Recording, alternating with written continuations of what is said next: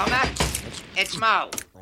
Look, some of the ghouls and I are a little concerned the project isn't moving forward. Pain works on a sliding scale. So does pleasure in a candy jail. True love doesn't come around anymore. Okay, well, welcome everybody to Candy Jail. I'm Robert, here with Brendan, and today we're going to be discussing arguably the best film ever made in human history and probably ever will be made. It's a really just the facts, ma'am, truth-telling, slam dunk of a masterpiece called Room 237. Brendan, do you want to tell listeners a little bit more about what would you call it, silver platter of truth with a capital T consists of? So I actually really like this movie. It's very well done, despite the fact of what you have to endure watching it. It's not about what it purports to be about. So these are basically conspiracy theorists whose drug of choice is the 1980 movie The Shining. This is a 2012 documentary from Rodney Ascher.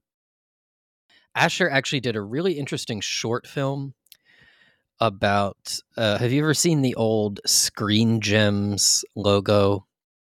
Screen Gems probably, but yeah, well, you're probably not the right generation for it, but he made a short film before he made Room 237 about people who were terrified to the point of nightmares by the logo for the production company Screen Gems that would air sometimes interstitially, or not interstitially, but like at the end of presentations on network TV, there'd be a little S logo that would form with a little sound that would accompany it. And there's a subset of people who were absolutely, as children, terrified by this. So in that film, he just interviews these people and tries to recreate their experience. In Room 237, no one appears on camera. We hear people speaking, and then we see some of their experiences reenacted. But there are people who believe The Shining is Stanley Kubrick's confession that he faked the moon landing for NASA.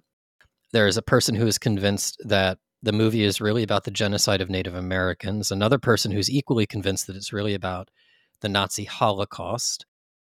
We thought, since we had just watched and read The Shining and talked about that Room 237 might be a nice companion piece to that. So I think, Robert, your dismissive comments were directed more at the people in the film than at the film itself, or did you take issue with the filmmaking?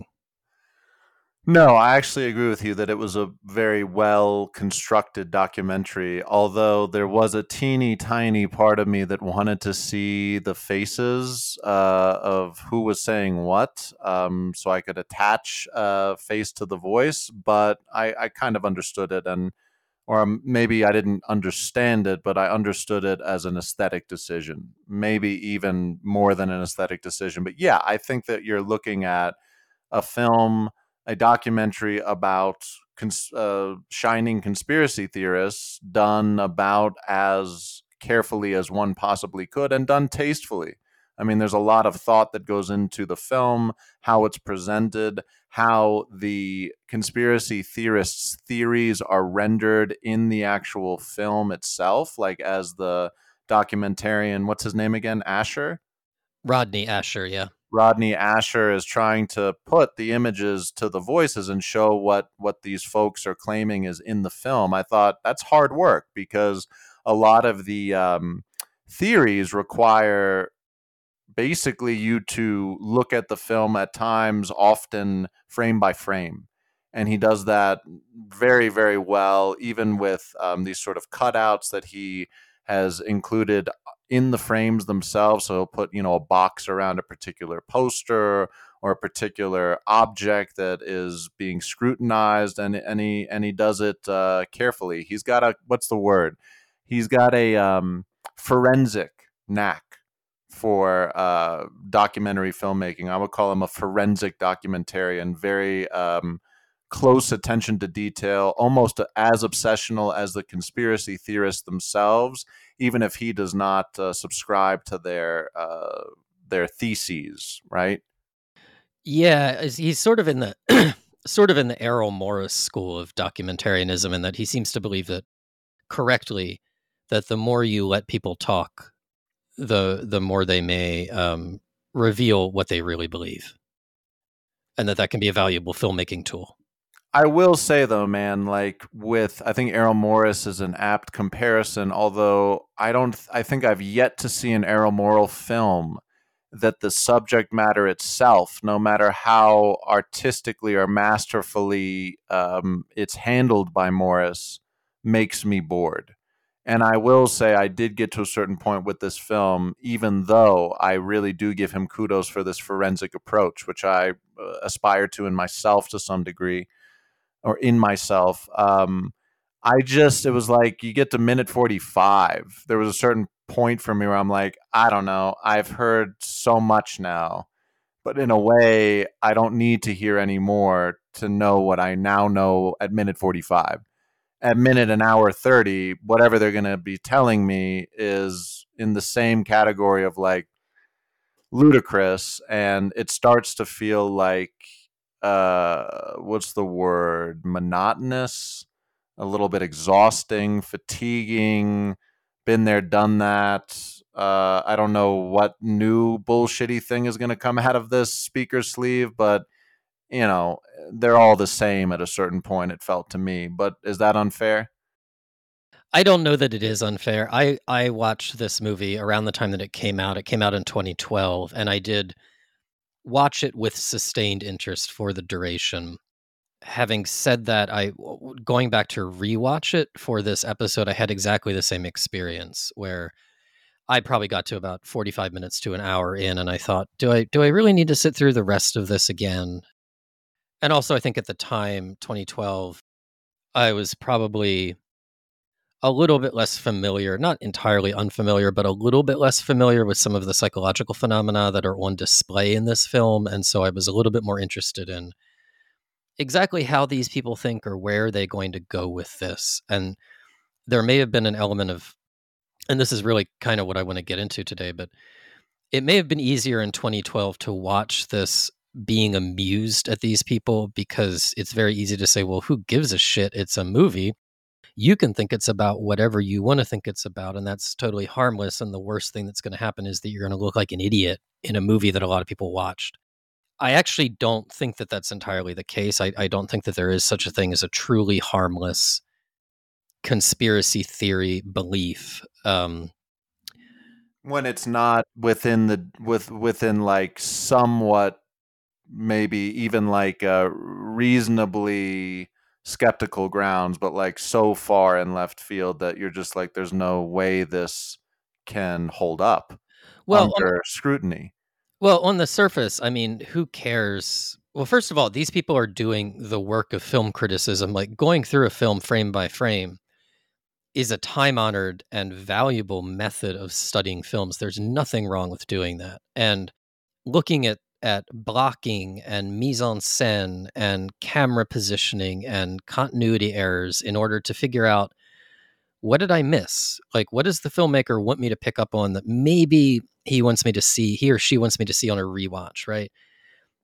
Like David Simon, when they were filming The Wire, he said, we're filming this to be rewatched at home on DVD. We're making choices that will reward rewatching. There's nothing wrong with any of that. It's all perfectly valid forms of fandom and forms of criticism.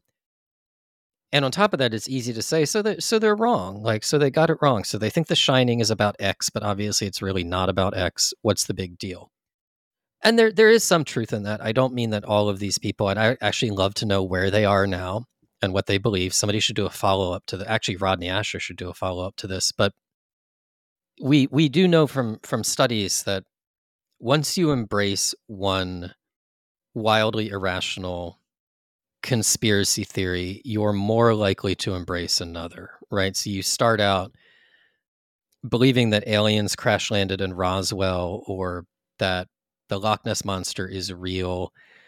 Those seem like pretty harmless things, and that may be, for some people, that's going to be where it stops, or they're going to flirt with the idea that the moon landing was a hoax, but then they're never really going to go any further. But if you buy into one of those things, you are more likely to buy into another and then another and then another. And it really is a case of a gateway drug opening you up to dangerous things to come, right? So first you believe the moon landing is a hoax, and from there, say you move to 9/11 was a hoax or an inside job. Well, now you're in comfortable proximity to anti-Semitism, right? So now you're one step away from 9/11 was the fault of the Jews or the Rothschilds or whatever. And from there, you're one step away from Holocaust denial or being in QAnon or something like that. And those things obviously are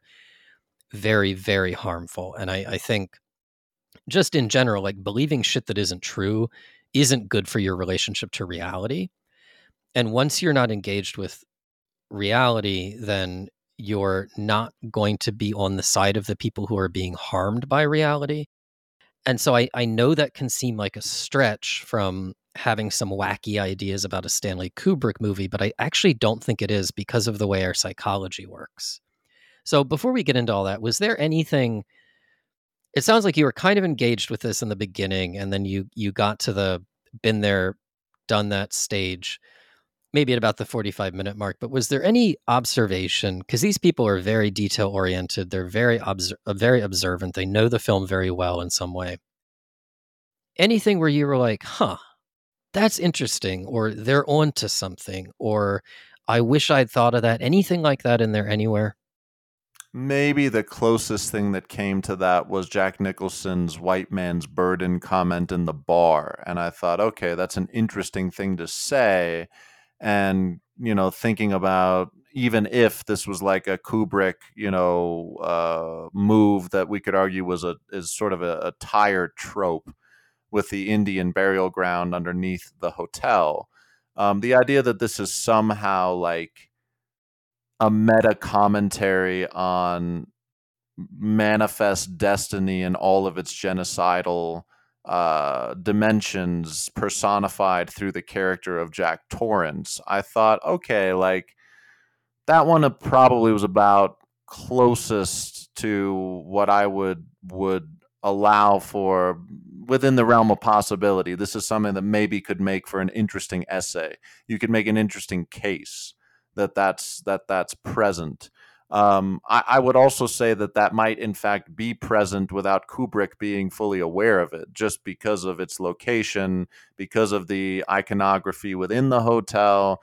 We've both lived in the Southwest. We're not strangers to how the tourist industry, on some level, preys on the ignorance of tourists and their cartoonish ideas about indigenous communities, Native American history, the interaction between indigenous communities and quote unquote white folks. I mean, that's just there. And so it's as there for me every day waking up in the Southwest as it is on some level in that hotel, just based on the fact that we live in the United States with this particular history. It kind of, you could argue that our history permeates all of our cultural products. So to the degree that our dominant culture and its either reasonable or racist or insane presuppositions and values wind up feeding into the media we consume, I could concede that is present in The Shining, but not in any sort of conscious way or a more conscious way than that. How do you feel with that take? Yeah, I think that's exactly right. And the white man's burden comment, as well as the best damn bartender between Portland, Maine and Portland, Oregon comment, those both come from the book. Those are not Kubrick's words. Those are Stephen King's words. And I don't think Stephen King was writing a book about the genocide of the Native Americans. The only thing that I did a double take at this time around that rang a little bell for me maybe was when Jack is being interviewed, or sorry, when he's about to be given the tour. Allman and the assistant manager come over to shake his hand, and he stands up and puts down the magazine that he's been reading. And if you zoom in on it, it's Playgirl magazine, which is an odd choice, right? And if you look at the cover of that particular issue of Playgirl, there's an article about why parents rape their children. And this particular person in the movie was arguing that that was a sign that Jack Torrance had been sexually abused when he was a kid. On some level, that it's obviously, you can argue that it's a deliberate choice to use Playgirl magazine as opposed to like Time or Newsweek or something that you would expect to see in the lobby hotel, the hotel of a lot, the lobby of a hotel, and that's not an unfair inference to make. But even that, I was like, you can't see unless you zoom in what edition of Playboy it is or Playgirl it is. Kubrick was working in an age before most home media existed, certainly working before HD, certainly working before the modern era of you can freeze frame on your computer and then zoom in high def, that he would have no reason to think that anybody would ever notice that, even on a rewatch. And so even that, I think, it tracks, I guess, on some level, but it's also total bullshit. Yeah, and like, let me use that as a segue into, in a way, what these I don't even know if I would call them film critics. I actually think they should be called like film conspiracy theorists, because I don't think they're exactly doing film criticism. But Yeah. it's funny, like what they're guilty of is in some way the polar opposite of what some of my students have been guilty of that I've gotten on them about. And let me explain to you why both of the things I'm about to describe are problematic. I would have students give presentations on, X, Y, or Z event in history, historical figure, yada, yada. And in order to make sure that the audience students weren't falling asleep and were actually, trying to be actively engaged, I would say, well, as you're listening and watching, write down 3 specific things that you appreciated or enjoyed about the presentation, and 3 specific things you could provide as feedback. And the reason I went there was, time and again, man, like the comment that I got that was the most ubiquitous amongst my students that started to rile me was, I really liked Susie's information. She had a lot of good information. And, then I'm like, okay, Jack, how about you? It's really good information. Love that information. I'm like, guys, gals, folks, information in and of itself is not good. You have to tell me why this particular information was poignant to you. So let's get a little more specific. Was it that, the speaker gave you this wild anecdote about Custer shooting his own fucking horse in the head and being thrown from his horse, and that in some way spoke volumes about the personality of this clearly psychopathic, toxically ambitious former Union general? Let's get specific. You can't just say, I like your information. So then I got more specific. I was like, guys, gals, folks, hold up your phones. Or not, don't hold up your phones, but like raise your hands if you've ever taken a photo with your phone and posted it to social media. All of them raise their hands, right? I'm like, okay, give me an example, Jill, of a photo you took recently. I took one of my dog. Okay, great. And Bill, how about you? Well, I took one of my meal, right? Okay, guys, that is the subject of your photo. And I know it's the subject because of how you've positioned it in the frame. I am under no confusion that the main topic of this image is the dog. The main topic of that image is the meal. If you just take a photo and there's no subject that you have in mind before taking it, that's information. That's not a good photo. That's a bad photo. What's interesting about these people in room 237 is they've done the opposite. They basically said, in the foreground is Jack Torrance having a meltdown. I'm more interested in the can of beans with the head of an Indian that's supposed to indicate to the audience that that the white man has perpetrated genocide, and that this whole fucking film is a meta commentary on the genocidal after effects of Manifest Destiny. I'm like, folks, listen, I'm sorry. You've failed to understand how movies work, or really how art works, which is, If that was Kubrick's intention, this movie would fucking suck. This is not how movies work. You put Jack in the foreground because he's the main fucking event. If you think the can of beans is the main event, I think you've got a can of worms in your head that needs to be attended to by a head shrink that can give you some pills to fix that, you know? Yeah, Sorry, that's sorry. It's too no, stupid. It's too stupid. but okay, wait, let me. So yes, it is too stupid. And what I kept thinking, probably both times I watched the movie, was it's especially galling with Kubrick, because what Kubrick did with his career is like he was like, I'm going to make a sci-fi movie, so he made a sci-fi movie. Then he was like, I'm going to make a horror movie, so he made a horror movie. Famously, he wanted to make a movie about Napoleon. So you know what he did? He started to make a movie about Napoleon. And you know what it was about? It was about Napoleon.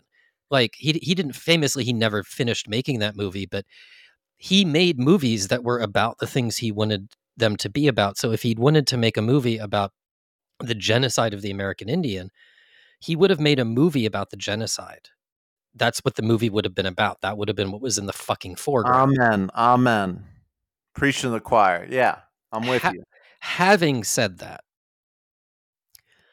I think, and I struggle with this all the time, it is so easy because to people who are not in the room with the craziness is so obviously crazy that it is really easy to dismiss it as stupid and pathological and not as pretty normally human. And I think that's dangerous. Like, I think we have to make an effort to understand how this kind of thinking works, because this is the same kind of thinking that leads to really, really, really bad things happening in the real world. Yes, these people are being idiots. You know, there's a guy out there, I wish I could remember his name, and I will put it in the show notes because I'm not going to look it up right now, but he was perfectly normal young college student from a family, I think in New Jersey, when he was recruited into the Moonies, the cult that is, as far as I know, they're still around. They own the Washington Times, and he didn't They know ain't that. getting no Mooney out of me, man. I'm not buying that paper. Oh my God, that was my brother threatened to kick me out of my own house yesterday because of a pun that I made. I might have to ask you to leave your own house after that pun. That's okay. I want to leave it anyway. It's reminding me of The Overlook. He didn't know he was being recruited into a cult because nobody ever comes up to you and says, "Hi, I'm in a cult. Would you like to also be in the cult?" But he was drawn fully in, and he cut off all contact with his family, and he was in the cult, like really active in it for years until finally they got him out of it, and he's now something of an expert. You know, he got academic degrees in relevant fields, and he works with people and coming to terms with their past conspiratorial or counterfactual beliefs. And he always reiterates, like, I wasn't stupid. I just was doing a really human thing and I didn't know what was happening to me. And I have a lot of respect for this guy, and he knows a lot more than I do about some of this stuff. But there's always a part of me that wants to say to him, no, you were being stupid. You were taken advantage of. You did a lot of normal, really human things and fell victim to human psychology in a way that anyone could. But the stuff that you believed was stupid, and it was stupid of you to believe that stuff. And I don't think, like, I get it. I don't think we should refuse to call that stuff stupid, because the words have meanings. Like, we invented that word for a reason. But, and I don't want to normalize it either. But in calling it stupid, it's easy to think that we ourselves are above it. No And doubt. it's easy to not put in the work of understanding confirmation bias and apophenia and pareidolia and confusing correlation and causation and red herrings and straw men and all these. And just a basic like LOL FML ism, you know? Yeah, exactly. And, you know, when we talked about Stanley Kubrick's The Shining last episode, we talked about the fact that there might not really be much there. It's really striking. It's really stylish. It's really iconic. It looks like it wants you to look closer. And you look closer and you find nothing there. What does that remind you of? It reminds me of life. We want life to have some kind of meaning. It feels like it should have some kind of meaning. And then we look closer at life and we're confronted with nihilism or, staring into the void or whatever. So we desperately want there to be meaning. And then we turn to spirituality or philosophy or politics or whatever to find that meaning. I think that The Shining, the movie, kind of invites that kind of thing. Like I want there to be meaning, so I will do whatever I can to find meaning. And once we've decided, years ago I wrote a blog post about how much I hated the X-Files because, well, for a lot of reasons that I won't get into because that's not what this episode is about. Although I'm sure I could go on a very charming rant about the X-Files, but do you remember the poster that Mulder has in his office? Remind me. It's a picture of a flying saucer, and it says, "I want to believe." And "I want to believe" is actually the subtitle of one of the X-Files movies. And the X-Files takes that as like a guiding philosophical statement. I want to believe. That is one of the most poisonous, toxic ideas you can possibly hold in your mind if you're trying to understand the world. I want to believe in the stupid stuff. Yeah, I feel like "I want to understand" would be a better Yes. imperative than "I want to believe." Yes, it would absolutely be. If you want to believe, you will find a way to believe. And at that point, you will be a slave to your belief and nothing else will matter. And that's what these people are. And in some ways, they're kind of a useful little petri dish for studying the virus of conspiracy theory thinking that can infect really anybody. Like nobody's above it. I agree. And this would hold true for anything. Religion with a capital R, cults with a little c. I would argue even leftist militant organizations fall victim to this, as do right-wing militant organizations. And I would say, in a funny way, let me just put it this way, man, because I'm actually quite fascinated by cults. I have been for years. There's a little bit of a personal tie-in, but I'm not ready to go there yet. But there's a lived experience I've had that makes me extra interested in this topic. But I think everything you said is right. And I would also say, from what I've now done in terms of my own research, trying to understand other cults as they've existed in the United States through the decades, some that are now defunct, some that still exist. I'll give you one example. NXIVM is a cult that was run by this piece of work named Keith Raniere, who's now doing a life sentence in, I think, a maximum security prison. He didn't kill anyone, but he essentially might as well have, because of the tremendous and really irreversible damage he had done to dozens, really hundreds, maybe arguably thousands of people that came through his organization. But what became interesting to me about the documentary about him, so that there's one on HBO called The Vow, and it ran into 2 seasons. It ended after its second season, but it's very well done, and they give a lot of firsthand testimony of former NXIVM members and also those that refuse to denounce Raniere.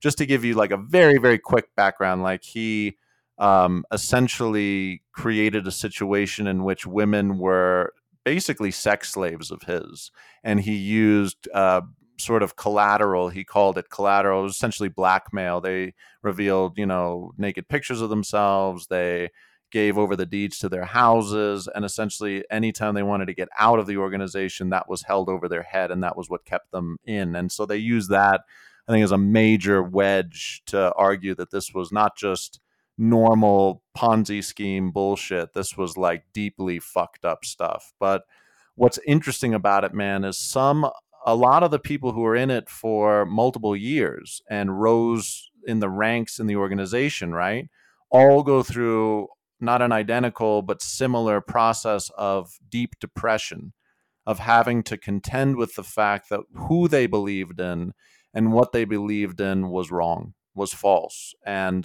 they needed to distance themselves.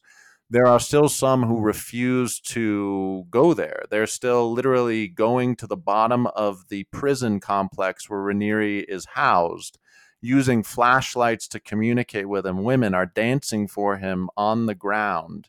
And then he's using his flashlight to indicate he sees them. And they're apparently still doing it to this day, a small, hardcore loyalist cohort. And one of the commentators who had extricated themselves from the organization that was still very high up made this important insight, made this comment that I was deeply insightful, that I think you will agree with. I want to see how you take it and how you run with it. Basically, he said, the reason why these folks won't give it up, those that are still dancing for Keith Raniere beneath his window at the state penitentiary where he's serving a life sentence, is because in order for them to finally acknowledge that he's a monster and that they were misled and taken advantage of and exploited, also means at the same time that they have to acknowledge that all of that time was wasted. Their identity doesn't really work anymore, and they're going to have a long fucking road getting back to whoever it was they used to be, or getting towards whoever they can be upon rightfully casting this off. But it's painful. And so you have a trade-off on both ends. One trade-off is I have to navigate the fact that this has been a big mistake and I was taken advantage of, and I have to figure out a way to get back to some sense of myself, get grounded, and that's scary. The flip side is if I don't accept that, I get to keep however fucked up my worldview is and my identity is intact, however fucked up it is, and it's become as a result of this adherence to this group. And so, you look at these folks in the Shining film, I think it's a microcosm of that, where you go, you've put in so much goddamn time to watching and reading the film, so to speak, picking up on these details, freezing the frames. I mean, this is hours and hours, if not maybe months of their lives. You can't back down unless you're ready to accept you've just wasted a huge chunk of your life, Yeah, that's exactly correct. And that goes back to, or ties into, something that I think you've brought up a couple times on the show, which is, what is it, 80% of people believe what their parents believe? I've heard it's 90. 90, I've heard okay. it's 90, yeah. So let's take 80 to 90% for that. That's part of why.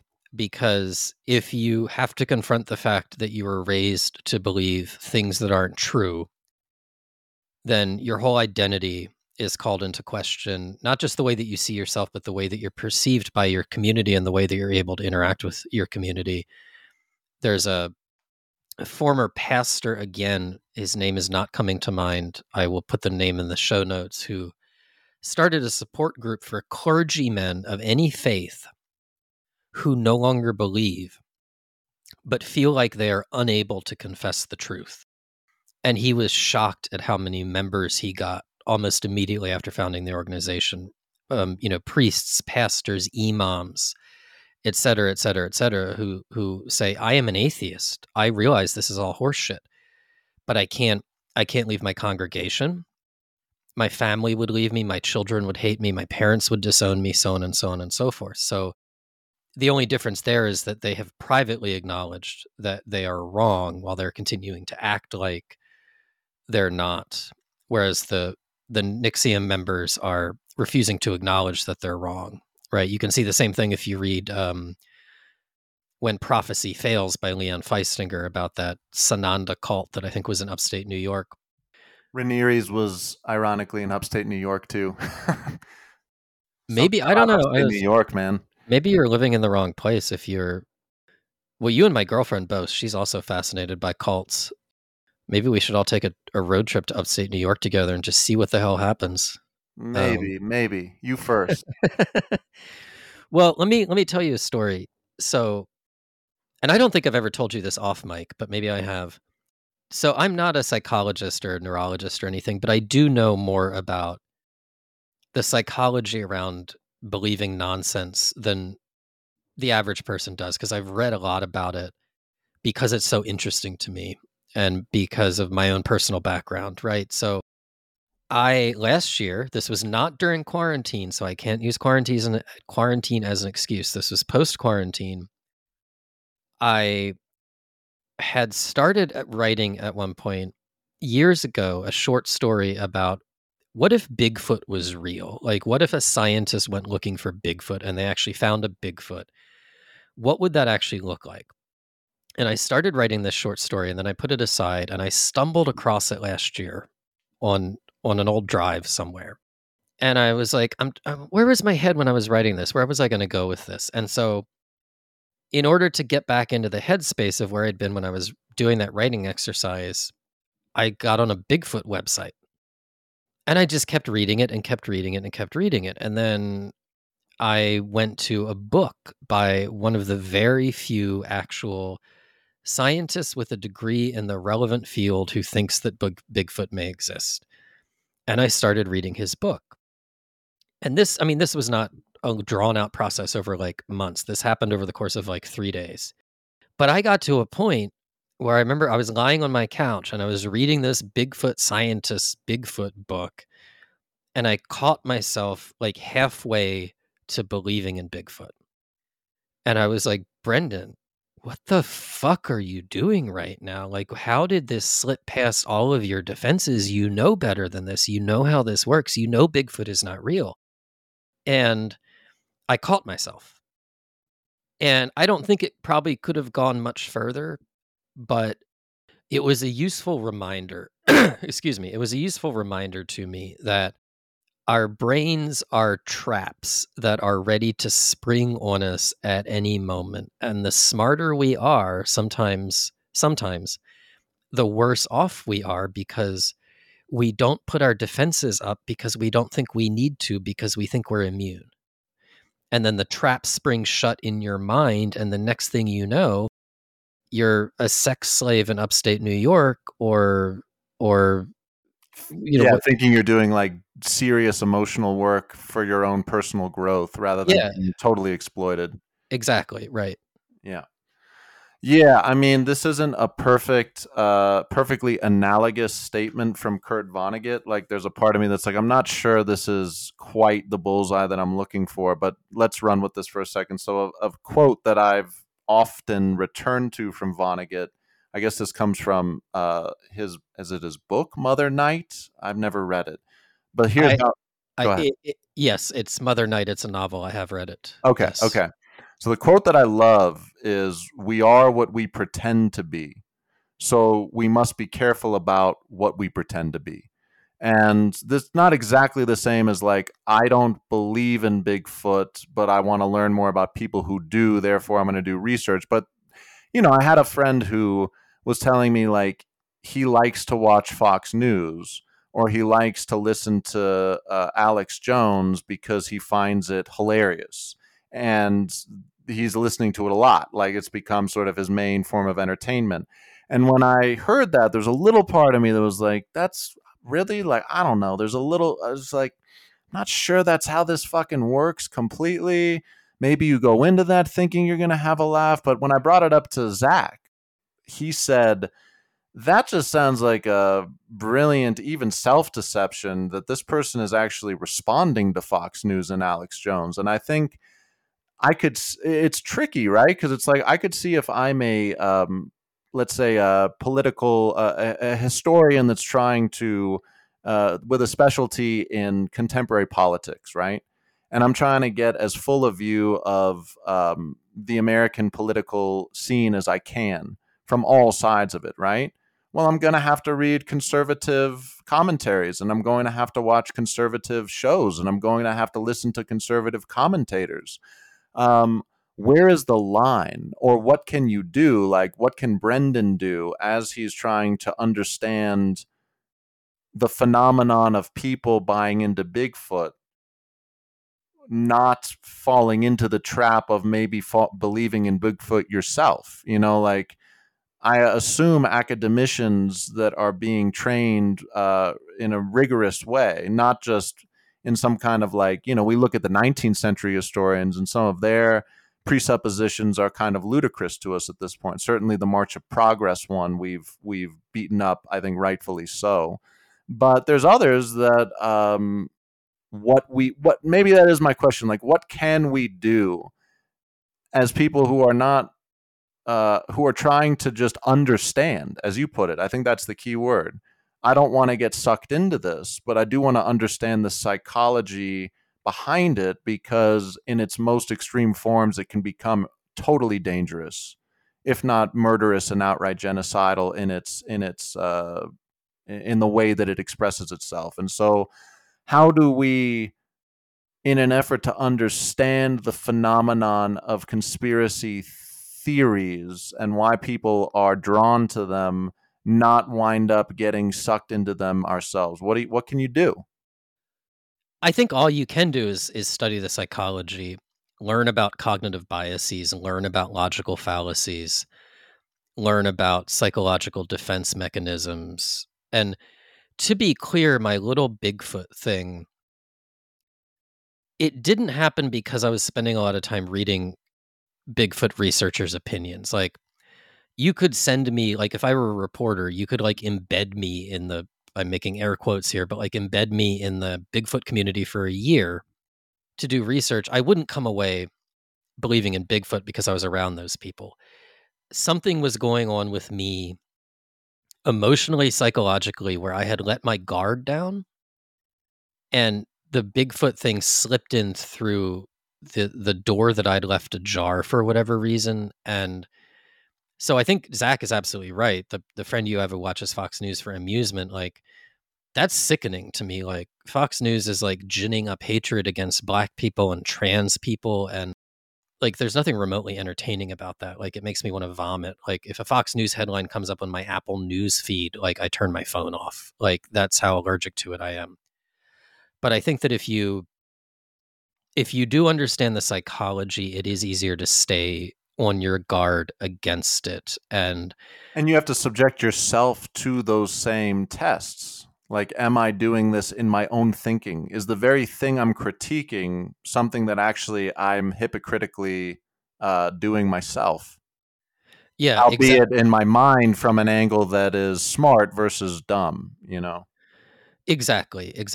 And another personal thing I'll say, I guess publicly now, is I was a conservative for 5-6 years of my life. I want to say 2001 to roughly 2007. And I could tell you, I don't think it's relevant here. I could tell you, to the best of my understanding, why I was a conservative. I voted for George Bush in the 2003 presidential election. Sorry, 2004 presidential election. I don't shy away from that. I have no difficulty acknowledging it. But I also have no difficulty saying, like, if someone said to me, "Hey man, why were you a Republican back in the mid-aughts?" I have no problem with saying, well, the short answer is I was a fucking idiot back in the mid-aughts. Like, I don't see any value in pretending that if I'm going to call these other people idiots, that I've got to call my past self an idiot. And I don't have a problem with that. And I can call that past version of me an idiot, but also look into my own psychology at the time to understand exactly what was going on. Both of those things can simultaneously be true.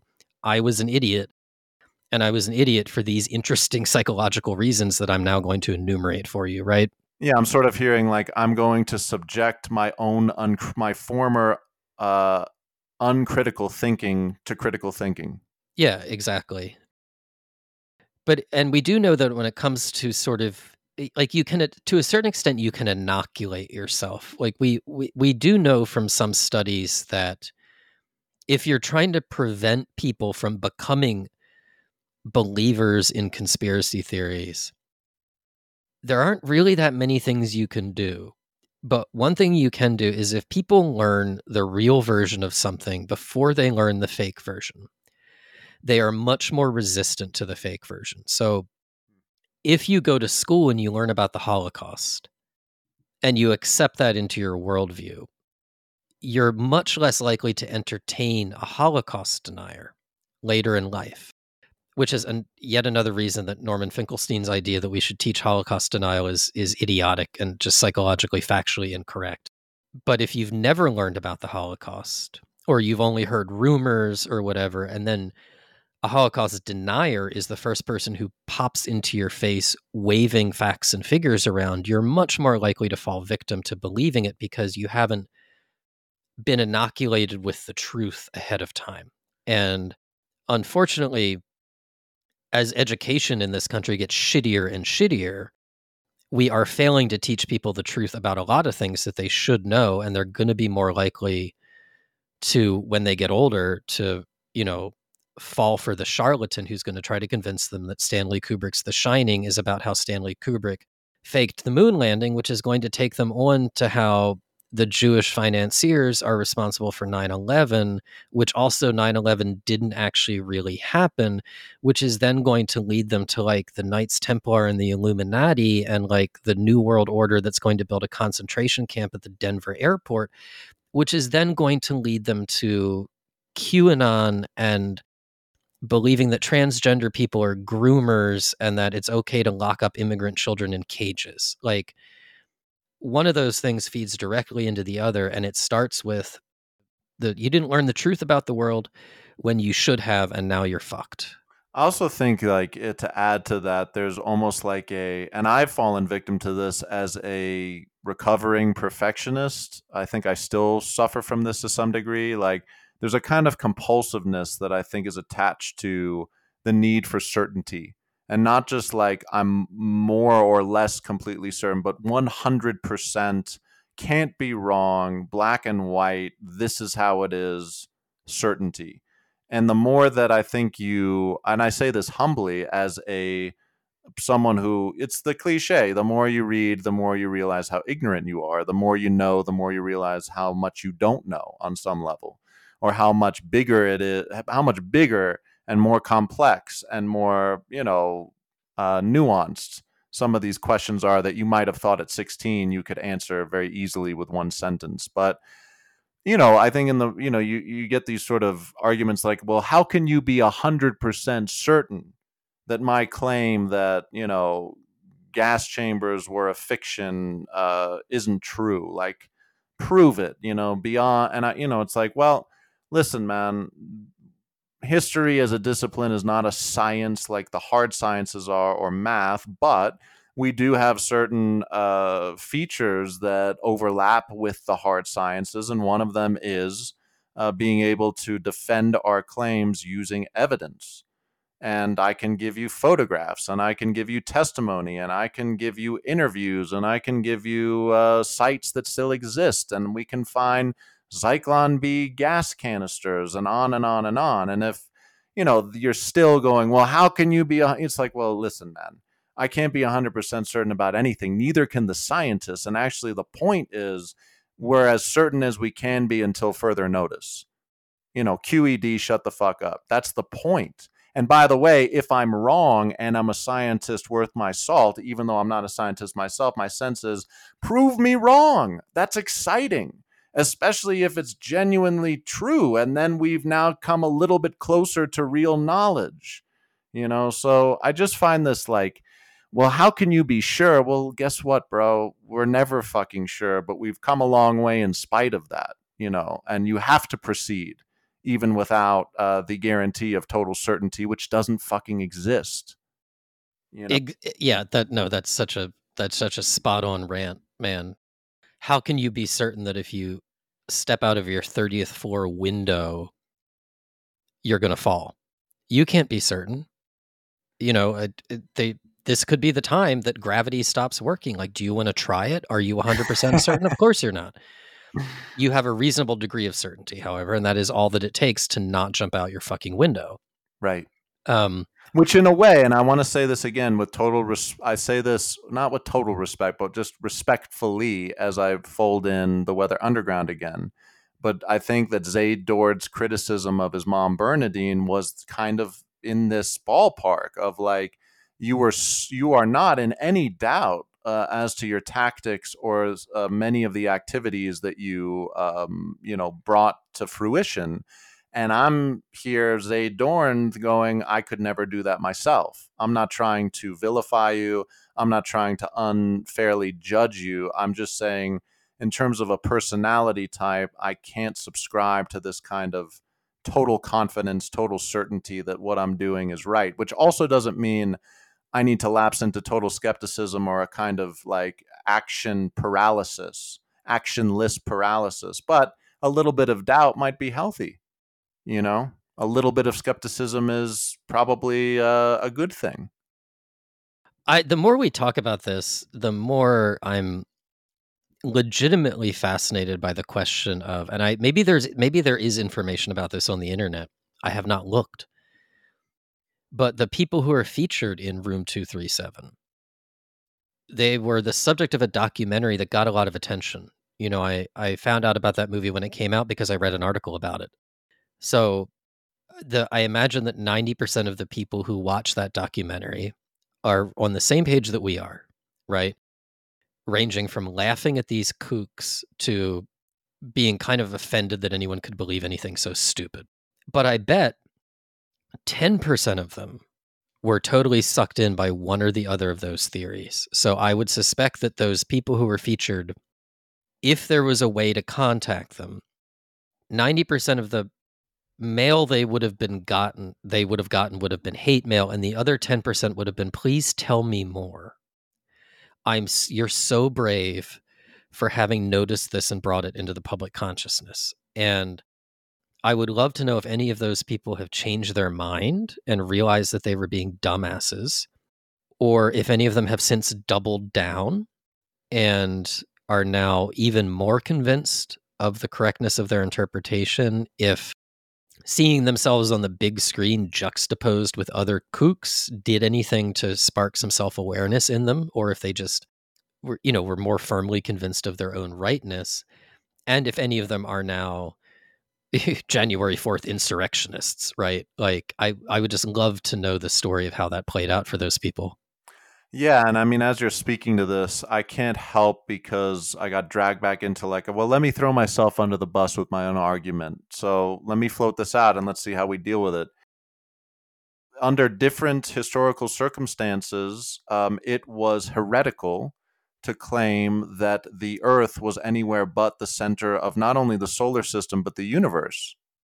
And Galileo famously recanted his own discovery to save his skin, which I don't blame him for. I would imagine I'd probably do similarly if I were looking at a burning pile of wood as my final resting place. And there is that apocryphal statement that he whispered under his breath, but it moves, or some such statement. And so, he's the one in that instance that's right. And he's telling everyone else things are not what they seem.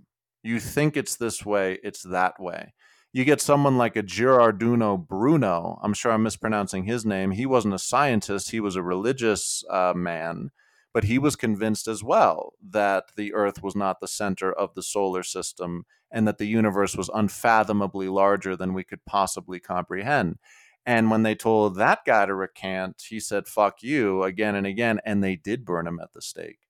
And so there's a part of me, I think we've gotten at this with the John Brown sort of ambivalence, right? But also respect. Like, fuck, man, I respect someone who just like sticks to their guns, especially when the gun is pointing at their head and says, I don't care. I'm not taking it back. This is what I genuinely believe to be true.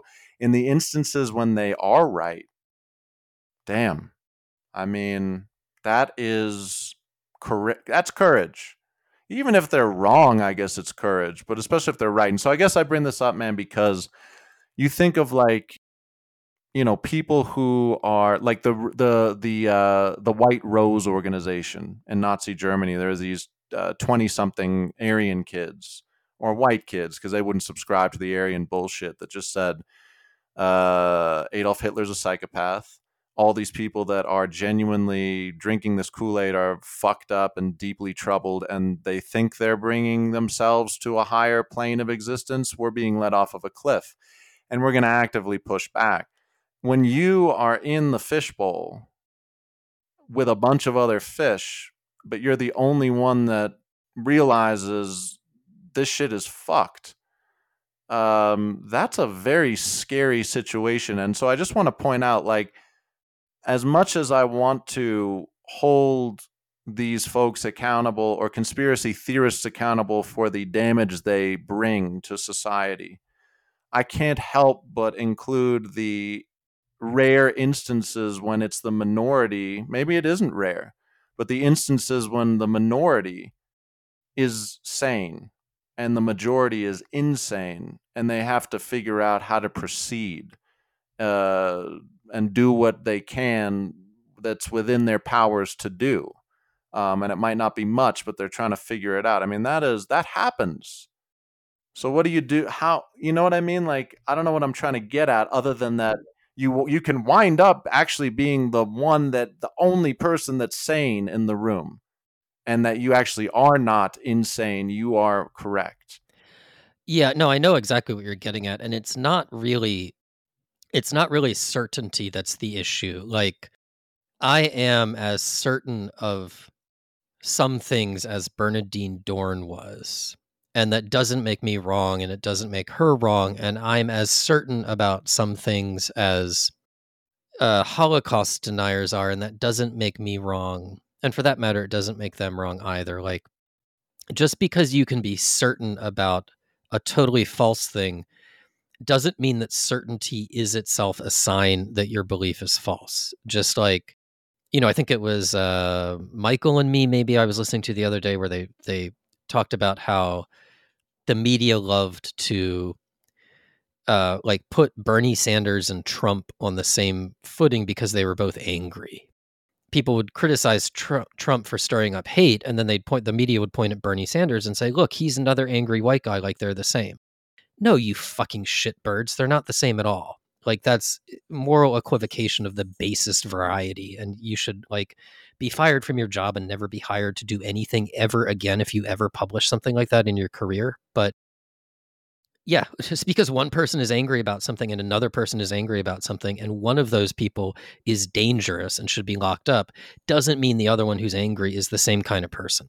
This is like a classic to me, like, if a master whips his slave, or if the slave beats the master to get away from the master and emancipate themselves, and then someone says, well, violence is violence. Like, no, I don't think so. Exactly. I think we need That's exactly it. Yeah. Yeah. Okay, let me ask, though, because there is something that I think is buried in this that's important, and that is this. In the instances when you are the minority, you are the sane few in an insane society. And in this theoretical, that is an objective reality playing out. What do you do? Because I think, let me give you this example. This is what I was thinking. So there's another cult called Heaven's Gate. I don't know if you ever heard of Heaven's Gate. Heaven's Gate was basically a dude who said he was essentially an alien, I think, or at least had communed with aliens, and that he was preparing an elite cohort of humans to leave the planet and reunify with aliens. They wound up, those that remained at the far end of the cult at its conclusion took an overdose of poison, and all died essentially within hours of each other. But I can't remember how this came up in the documentary, but they were talking about peer pressure in this instance. Like, when you've invested this much time and energy into an organization, even if there's some part at the back of your brainstem, this is wrong, or you want to get out, your identity is going to take such a hit, right? And there's all these other people in the cohort keeping you bound to it. But they used this example, and I was fascinated by it. They did a test, apparently, to determine the powers of peer pressure, where they had 9 people that were in on the trick and one that wasn't. And what they presented to the group was a slide, And they basically said, if you feel like all the lines in this slide are identical, say yes. And if you think there's one that's off, say they're not all identical. So you know how this is going to go. 9 of the ones that were in on it, they were presented with a slide of lines with one line that was obviously shorter than the others. And 1, 2, 3, 4, 5, all the way to 9 said they're identical. The 10th person, and they conducted it again and again, I think it was 100% agreed. And they use this as at least the beginnings of sort of like an evidence-based argument that 10th person must have known on some level fairly immediately they were seeing what others purportedly weren't, but out of fear of looking weird or being ostracized or being alienated, they capitulated and said they're the same. I feel like that is almost as perfect a real life test as you can conduct that is analogous to what Nazi Germany could be like or some equivalent. These cults, a big chunk of this is I just don't want to be weird. I don't want to be a freak. I don't want to be maybe thrown in jail. I don't want to be disowned by my family, by my government, by my fellow citizens, by my wife. And that's when you gotta have some courage. That takes courage. So where does courage play? How do you factor courage into this if you agree with me that is a key ingredient, a North Star, a quality that is necessary to navigate an insane community when you and maybe only a small number of folks are the few sane ones? I do agree with you, and I don't know. I know that maybe the more I think about it, courage is not really a monolithic thing. I sometimes accuse people who believe things that aren't true. I will accuse them of lacking intellectual courage because they won't look at themselves. That's a totally different thing, though, than, say, physical courage. And even physical courage has so many different manifestations. Like, I'm pretty confident, I don't know, but I'm pretty confident that, if I got arrested by some goose-stepping Gestapo types and they stood me up in front of a wall and pointed a gun at my head and said, say Heil Hitler or we're going to shoot you in the head, I'm pretty sure that I could find the courage to say, go fuck yourself. If they hauled me in front of a burning pyre and said, Heil Hitler, say Heil Hitler or we will burn you alive, nope, that's totally different. I probably, looking at the burning pyre, just like Galileo, I will say whatever you want me to say. And I think it was the Weather Underground episode. I said, like, the idea of life in prison terrifies me, and I don't know what I would do to avoid that. And I think courage is different for different people. Like, some people who face those things, it's because they have the ability to live life in the moment and they don't worry about what's going to happen next until it comes next, and then they just experience it and they endure it. Some people are excellent at preparing themselves ahead of time for pain and privation that they know are going to come. Other people, as we talked about with our discussion of gendarmerie at the mind's limits, some people find a conviction that comes from religious faith that will forever be inaccessible to me because I don't want it to be accessible to me. But it takes all kinds of different forms. And so I don't think courage, it's a North Star, but I suppose in some ways it's not, because there's so many different kinds of it and it can exist for so many different reasons. And you can not simultaneously, but you can be a coward in certain circumstances and be brave in other circumstances. And perhaps neither one fully defines who you are as a person. And you can be courageous for absolutely ignoble causes and reasons. Yeah, no, one of the greatest scenes in Tarantino's filmography is when the bear Jew comes out of the tunnel, right? And the Brad Pitt character says, got ourselves a Nazi here who wants to die for his country, oblige him. And you realize that, like, the bastards are like these loud, crass, kind of obnoxious characters fighting on the side of the good, and this Nazi officer is an incredibly brave and principled man who is fighting on the side of evil. And I love the fact that the movie takes the time to point that out to us and I think Tarantino wants us to think about that, because it certainly got me thinking about it when I saw that movie the first time.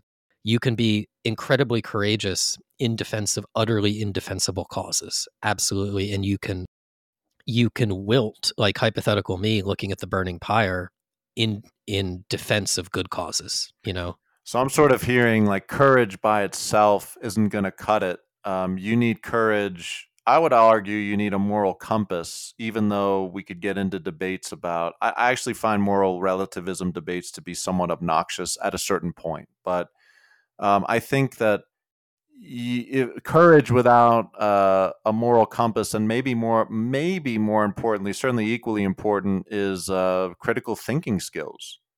If you do not have training in critical thinking, not just as you subject others' thinking and thoughts and actions to your critical thinking, but your own, you're in a danger zone, Absolutely. And to go back to my time as a converted conservative, that was maybe the biggest part of it, was that I had no training in critical thinking, and I didn't know that I didn't, because I'd always identified as a smart person.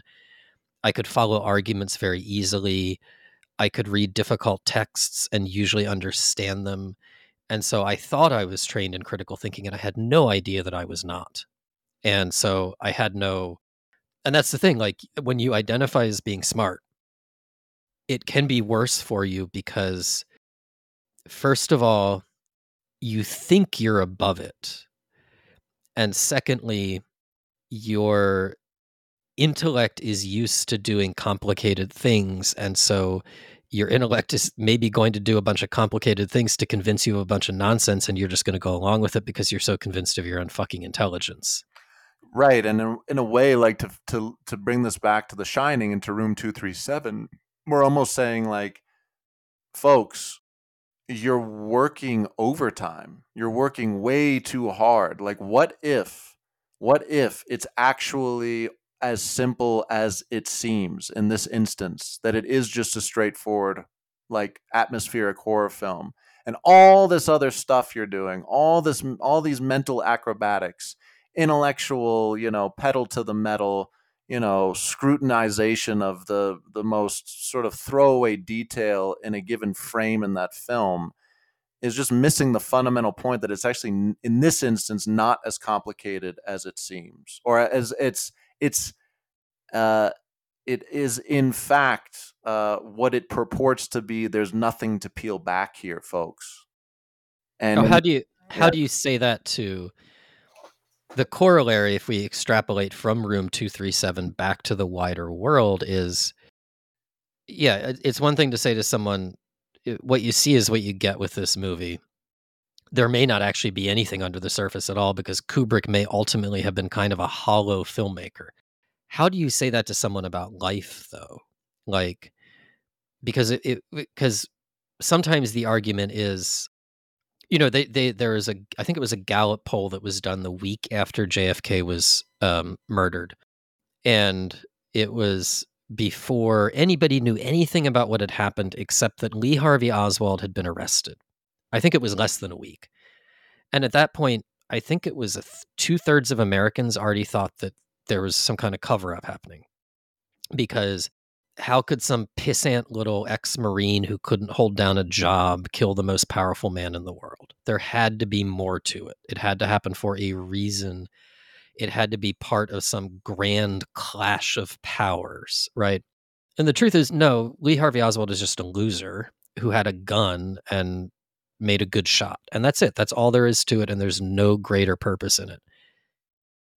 I'm okay with that. I'm okay with the fact that stuff like that happens for no reason. I'm kind of weird that way, and probably I'm not as okay with it as I think I am. That's probably why I have so many anxiety issues, right? Like, how do you say to someone like, no. It's not that all of this, you think all of this stuff means X, but it actually means Y. But you think all of this stuff means X, but it actually doesn't mean anything. Because there isn't any grand story here. There is no moral arc of the universe. There is no good guy versus bad guy epic tale that is going to be resolved in the end. we're just all alone in the dark together, doing the best we can until we die. Some people, most people, I don't know, but some people, there's literally nothing you could ever do to make them accept that. And so any meaning, however awful it is better than no meaning whatsoever.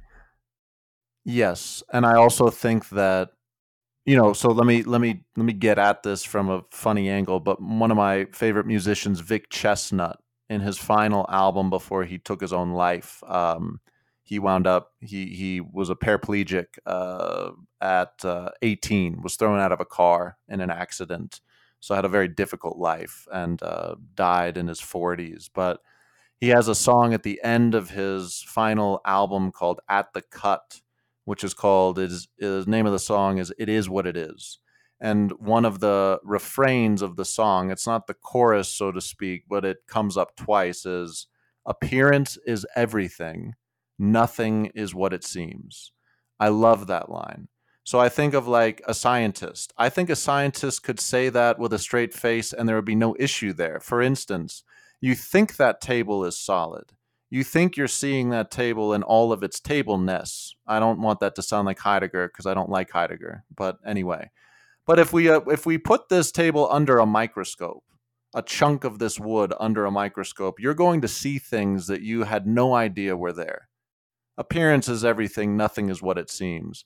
You go to work and you take on a certain professional corporate persona. I had to kind of work through this as a teacher. I don't know if you did, but of course, there's a certain level of professionalism we should be held to, and there's certain things that are appropriate at a workplace that are or that are inappropriate at a workplace, but that would be appropriate at a bar with my friend or yada yada. I understand these distinctions are necessary, but back to Vonnegut's point, like we are what we pretend to be. I think a lot of people can get so trapped in the role of a sort of corporate persona that before they know it, they don't even know who they are anymore. They've given themselves over to their role. And so I'm going at this from two angles. You got the scientific one of like, actually, that's true as a statement of fact that nothing is what it seems to the naked eye. What you think you're looking at is not exactly what you're looking at. But if we go at it from more of like a humanities angle, there's no bottom to. You mentioned the ideas at some other point in a different episode. This notion of a sense of self. Maybe it was Leve's book that we were discussing. I am with you that maybe, sort of in a relative sense, of course, there's a self. Of course, I inhabit a body. Of course, I'm made up of different personality traits and experiences. And I don't know, I have a mental makeup and a language that I use and friends that I have constellated around me and memories that I hold that help me get a pretty decent view of who I think I am, right? But at the same time, I acknowledge there is no bottom to the interrogation of the self. And we never fully really figure ourselves out. Even if we could extend life out infinitely, we would never solve the mysteries of ourselves, let alone the mysteries of other people. And so, is it possible to sort of say, I'm willing to live in the ambiguity of the mysteries of this world, while at the same time not subscribing to some notion that there are all kinds of things happening below the surface that I can turn into some complex architecture that's truly completely divorced from reality, if that makes sense. I acknowledge there's shit that just doesn't make sense, but as scientists, final thing. I have a friend who was getting his math degree at NM Tech. And when he asked one of his professors a little more, like, can you explain how that particular mathematical equation works? The guy's response was, it's magic. And my friend was pissed at that response, as he should have been, because that's the response that you give when you don't fucking know yourself how it works. But it's not magic. It's magic until further notice, as in we're going to figure out how this works, why this works the way it does. There is an explanation, and we're going to interrogate what the possible explanation could be. In my mind, as a non-scientist, that's about as close as I can get to what scientists do. When you say it's magic, now we're in religion. That's an answer you give someone when you say you can't understand this, therefore it's God. Therefore, we're done with this discussion, QED. And I'm like, that's fine if that's what you want to use as your counter argument, but this is no longer an argument that's based in logical defenses. This is just hokum, bullshit. It's a dodge. In response to your question, it is not only possible, it is in fact desirable. And it's amazing that your friend had that experience, because there's actually a classic cartoon about that. I don't remember if it's a Gary Larson comic or not, but it's a scientist pointing at a long equation on a blackboard. And one of the audience members is raising their hand. This is the caption saying, I think you missed a step there. And basically it's a line of equations, and in the middle it just says magic ? And like exactly the same thing. Like, yes, exactly the way you described it. And I guess sometimes there are just people who thrive on uncertainty, people who are okay with uncertainty, people who are willing to wrestle with uncertainty, and then people who are allergic to uncertainty and will do whatever they can to not have to engage with it on any level. And that uncertainty coexisting with knowledge is possible. That is perfectly fine. There's not a contradiction in that.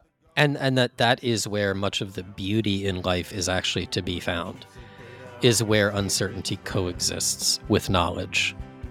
I think that's a perfect place to wrap, actually. I agree.